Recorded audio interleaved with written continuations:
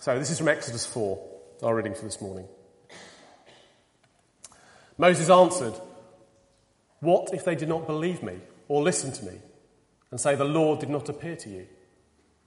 Then the Lord said to him, "What's that in your hand?" "A staff," he replied. The Lord said, "Throw it on the ground." Moses threw it on the ground, and it became a snake, and he ran from it. Then the Lord said to him, "Reach out your hand and take it by the tail." So Moses reached out and took hold of the snake, and it turned back into a staff in his hand. "This," said the Lord, "is so that they believe that the Lord, the God of their fathers, the God of Abraham, the God of Isaac, and the God of Jacob, has appeared to you." Then the Lord said, "Put your hand inside your cloak."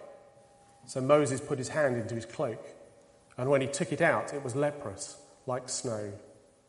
"Now put it back into your cloak," he said. So Moses put his hand back into his cloak, and when he took it out, it was restored.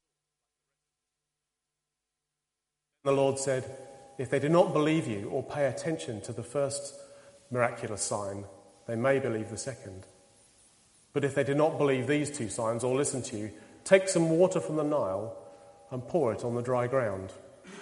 The water you take from the river will become blood on the ground." Moses said to the Lord, "O Lord, I have never been eloquent, neither in the past nor since you have spoken to your servant. I am slow of speech and tongue." The Lord said to him, "Who gave man his mouth? Who makes him deaf or mute? Who gives him sight or makes him blind? Is it not I, the Lord? Now go, I will help you speak and will teach you what to say." But Moses said, "O Lord, please send someone else to do it." Then the Lord's anger burned against Moses, and he said, "What about your brother Aaron the Levite? I know he can speak well. He is already on his way to meet you, and his heart will be glad when he sees you. You shall speak to him and put words in his mouth. I will help both of you speak and will teach you what to do. He will speak to the people for you, and it will be as if he were your mouth and as if you were God to him. But take this staff in your hand so that you can perform miraculous signs with it." The process of verbal communication is complicated. The idea in my mind needs to be encoded, needs to be put into words which communicate exactly what I want to say. Then that message needs to be transmitted. My words need to be uttered, and you need to be able to hear them. For some of us, if the microphone or the speakers or the loop system or our hearing aid isn't working, then you aren't going to be able to hear what I say. And if you can't hear it, you won't be able to decode it or understand it. Howard remembers George Beasley Murray saying the most important thing in preaching the gospel is to be heard. Because if you can't be heard, you're wasting your time. And I need to be speaking in a way that you can understand. Wenn ich auf Deutsch spreche, also können viele von Ihnen nicht verstehen, was ich sage. If I speak in German, many of you won't understand what I'm saying. So you need to hear. You need to make sense of what I'm saying, and then you need to understand whether it's credible or not. Are you going to believe and accept it? If we have problems decoding what someone is saying to us, we might say, "I'm sorry." And that apology might apply to any part of the decoding process. It might mean, I'm sorry, I didn't hear you. Or it might mean, I'm sorry, I heard you, but I didn't understand what you said. Or it might mean, I heard you okay, I understood what you said, I just think what you said is completely stupid. All sorts of barriers get in the way of decoding and communication. On the little chart there, you'll see I've got the man speaking on one side and the man listening, it might be a woman in the interests of sexual equality, listening the other side.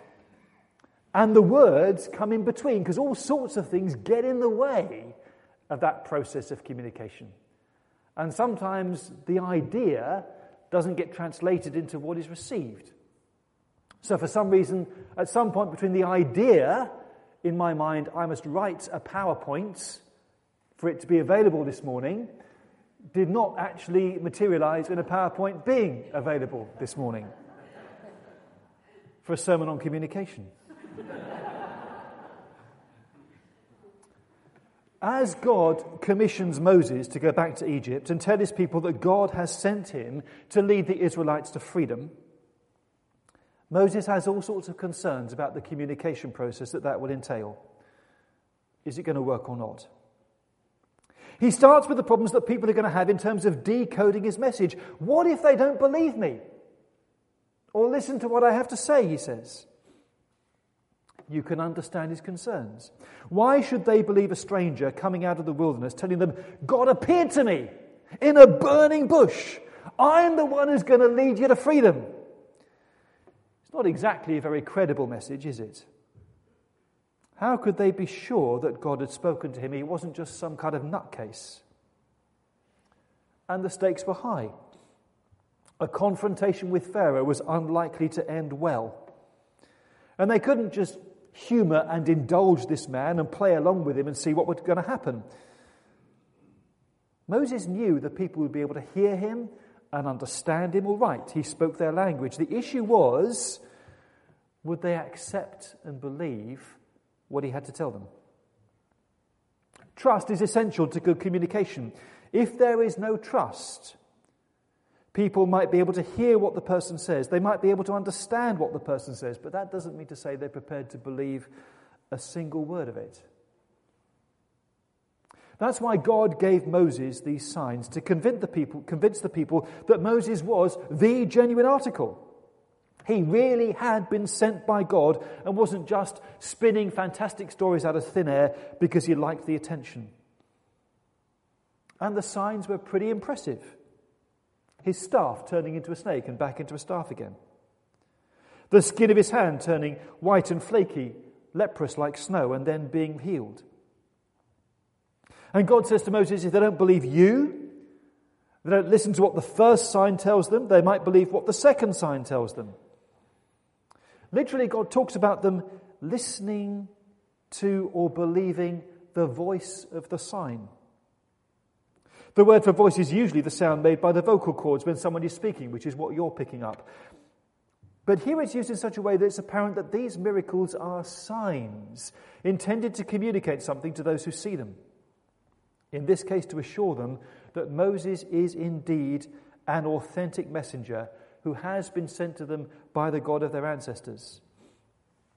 But if they don't believe either of the signs and they still won't listen to Moses, Moses should pour out some water from the river Nile onto the ground and it will turn to blood. That ought to do the trick. So God reassures Moses that there should be no problem with the Israelites decoding and accepting his message when he gets back to Egypt. The miraculous signs will get their attention. If the snake doesn't do the trick, the hand will, and if that doesn't work, then there's the water into blood. Moses can see where this is going and he can see that it makes sense. So he cuts God off before God has a chance to explain what the effects of turning water into blood will be. Moses can see clearly enough that these signs will at least get people's attention. They will listen to what he has to say. And the miraculous nature of the signs will make them more predisposed to believe. Excuse me. So he switches attention away from the potential problems his listeners may have with decoding his message to the difficulties he can see they are going to have with him encoding it, putting what God wants him to say into words and expressing it clearly. The problem's not going to be with them, the problem might be with me.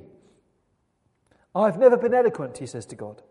I'm slow of speech and of tongue. Literally, he says, I'm not a man of words. I wasn't one yesterday, I wasn't one the day before yesterday, and I'm still not one now, even though you've appeared to me. My problem is that my mouth and tongue are heavy. He gets tongue-tied. Maybe he stammers or hesitates. Maybe the words come out all jumbled in the heat of the moment. Or maybe he just can't find the words to encode what is in his mind. He doesn't get a lot of sympathy from God here. Who gives anyone their mouth, the Lord says? Who grants the capacity to speak or hear? Who enables people to see or makes them blind? I can sort that issue for you, Moses. Our ability to communicate comes from God because he made us communicators. Moses may not be up to the job of getting the message across, but the God who is commissioning him most certainly is. And the time for excuses is running out. Off you go, says God. I'll help you speak and teach you what to say. Or again, more literally, I will be with your mouth and teach you what to say.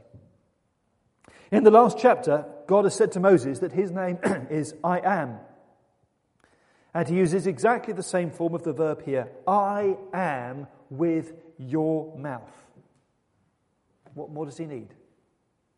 I will let you know what I want you to say, and I will be with you to help you encode it in a way that means that you can express it clearly. God is quite determined to use Moses to get his message across. He will be with Moses to help him frame the words and encode the message, and the signs he's given him to do will make the people sit up and pay attention and decode the message that God has given to him. God has said, look, I will oversee this communication process from beginning to end. At that point, Moses runs out of excuses and says what is really on his mind and in his heart. Can't you just find somebody else to do it? Isn't there somebody else to hand? God is none too pleased, but he does make a concession. He says to Moses, look, your brother Aaron is already on the way. As if God had anticipated, actually, that Moses would need his brother's help. He can speak well. Together you will form a very effective team. And the Lord tells Moses that Moses will speak to Aaron and give him the words to say, and God will be with Moses' mouth and with Aaron's mouth, and he will teach them both what to do. I am with your mouth. I am with Aaron's mouth. In some ways, Moses will be like God to Aaron. Moses will tell Aaron what to say, and Aaron will act as Moses' mouthpiece, speaking to the people on his behalf. So Moses hears from God. He encodes it and passes it on to Aaron, and Aaron transmits it in a way that the people will be able to understand and accept. And with Moses' staff to hand, ready to be turned into a stake, the people will also be receptive to listen to what they have to say and will be prepared to believe them. The whole communication process is taken care of. In some ways, this passage is all about Moses' reluctance to take on the job. He just wishes God would find somebody else. Faced with the task of being God's messenger, the prospect of passing on to the people what God has told him to say fills him with dismay. Will they be prepared to listen to him and believe him and decode the message? Will he be able to encode the message, choosing the right words to get it across, communicating clearly and with conviction? All of these hesitations on Moses' part draw attention to the vital importance of good communication if all of this is going to work. Many great ideas fail simply because they're never communicated properly. Because they're not well formulated, people can be reluctant to take them on board. God has a plan to rescue his people. He wants his plan to work. So getting the communication right is vital. He will speak to Moses. He will be with Moses' mouth as he puts his words into Aaron's mouth. And God will be with Aaron's mouth as he verbalizes and expresses what God has told Moses. And God will be ready to authenticate the message with 3 signs so that the people are all ready to take it on board. God is not prepared for his project to fail because of a breakdown or failure in communication. He will be crucial to the entire process from beginning to end to ensure that what God has in his heart is what the people hear and believe and accept. Notice what the Lord says to Moses. You will speak to Aaron and put words in his mouth, and that will be as if you were God to him. Because Moses is putting his words in Aaron's mouth, Moses will be like God to Aaron. There's a challenge to us in that. Do we allow God to put his words in our mouths?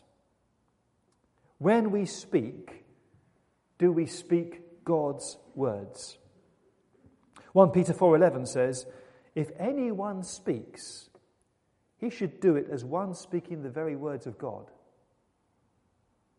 That's a big responsibility. What's that kind of communication look like?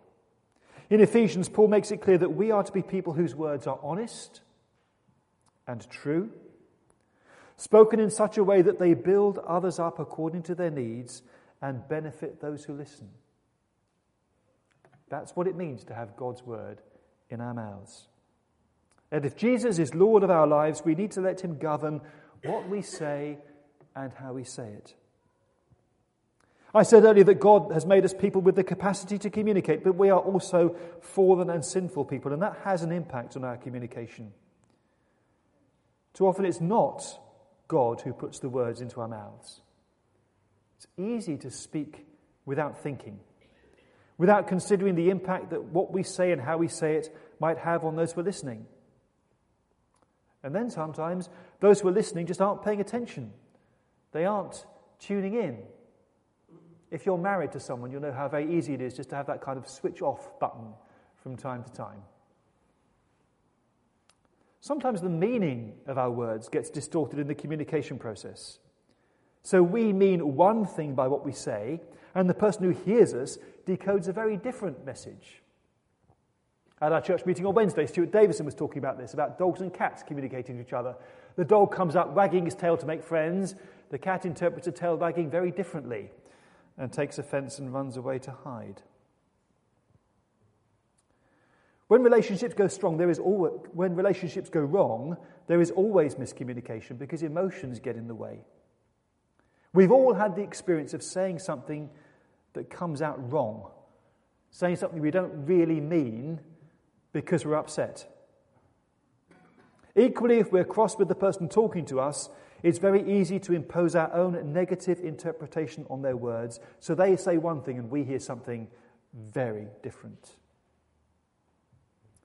If that happens all too easily when people are talking face to face, the potential problems are compounded exponentially when you're communicating by email.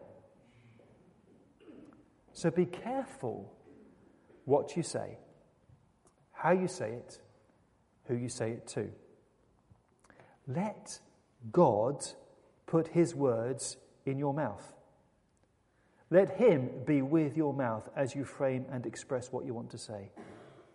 And as you listen to what somebody else says, pay attention and listen carefully.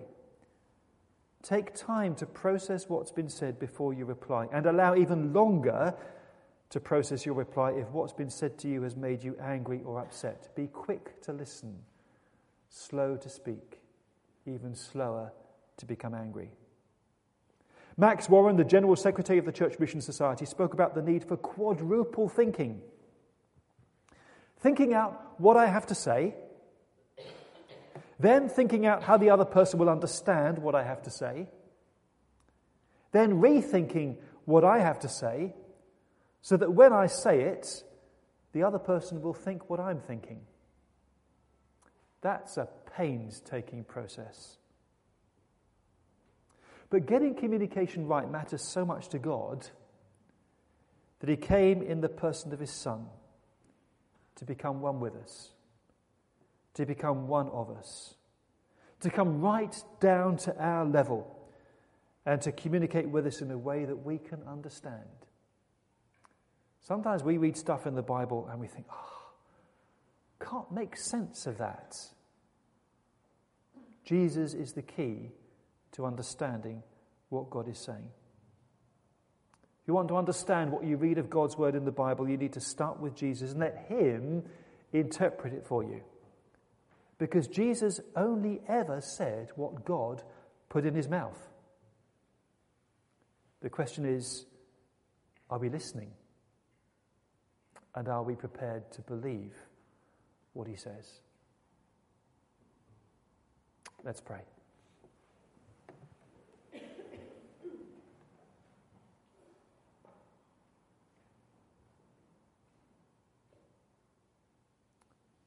Lord, we can all think of failures in communication. Forgive us when we've been responsible for that.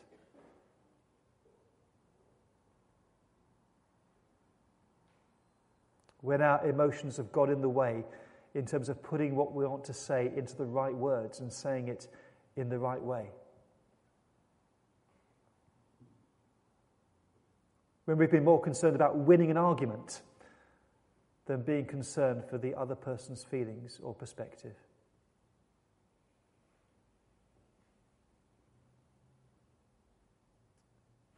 For the times where we've not been prepared to give someone else the benefit of the doubt,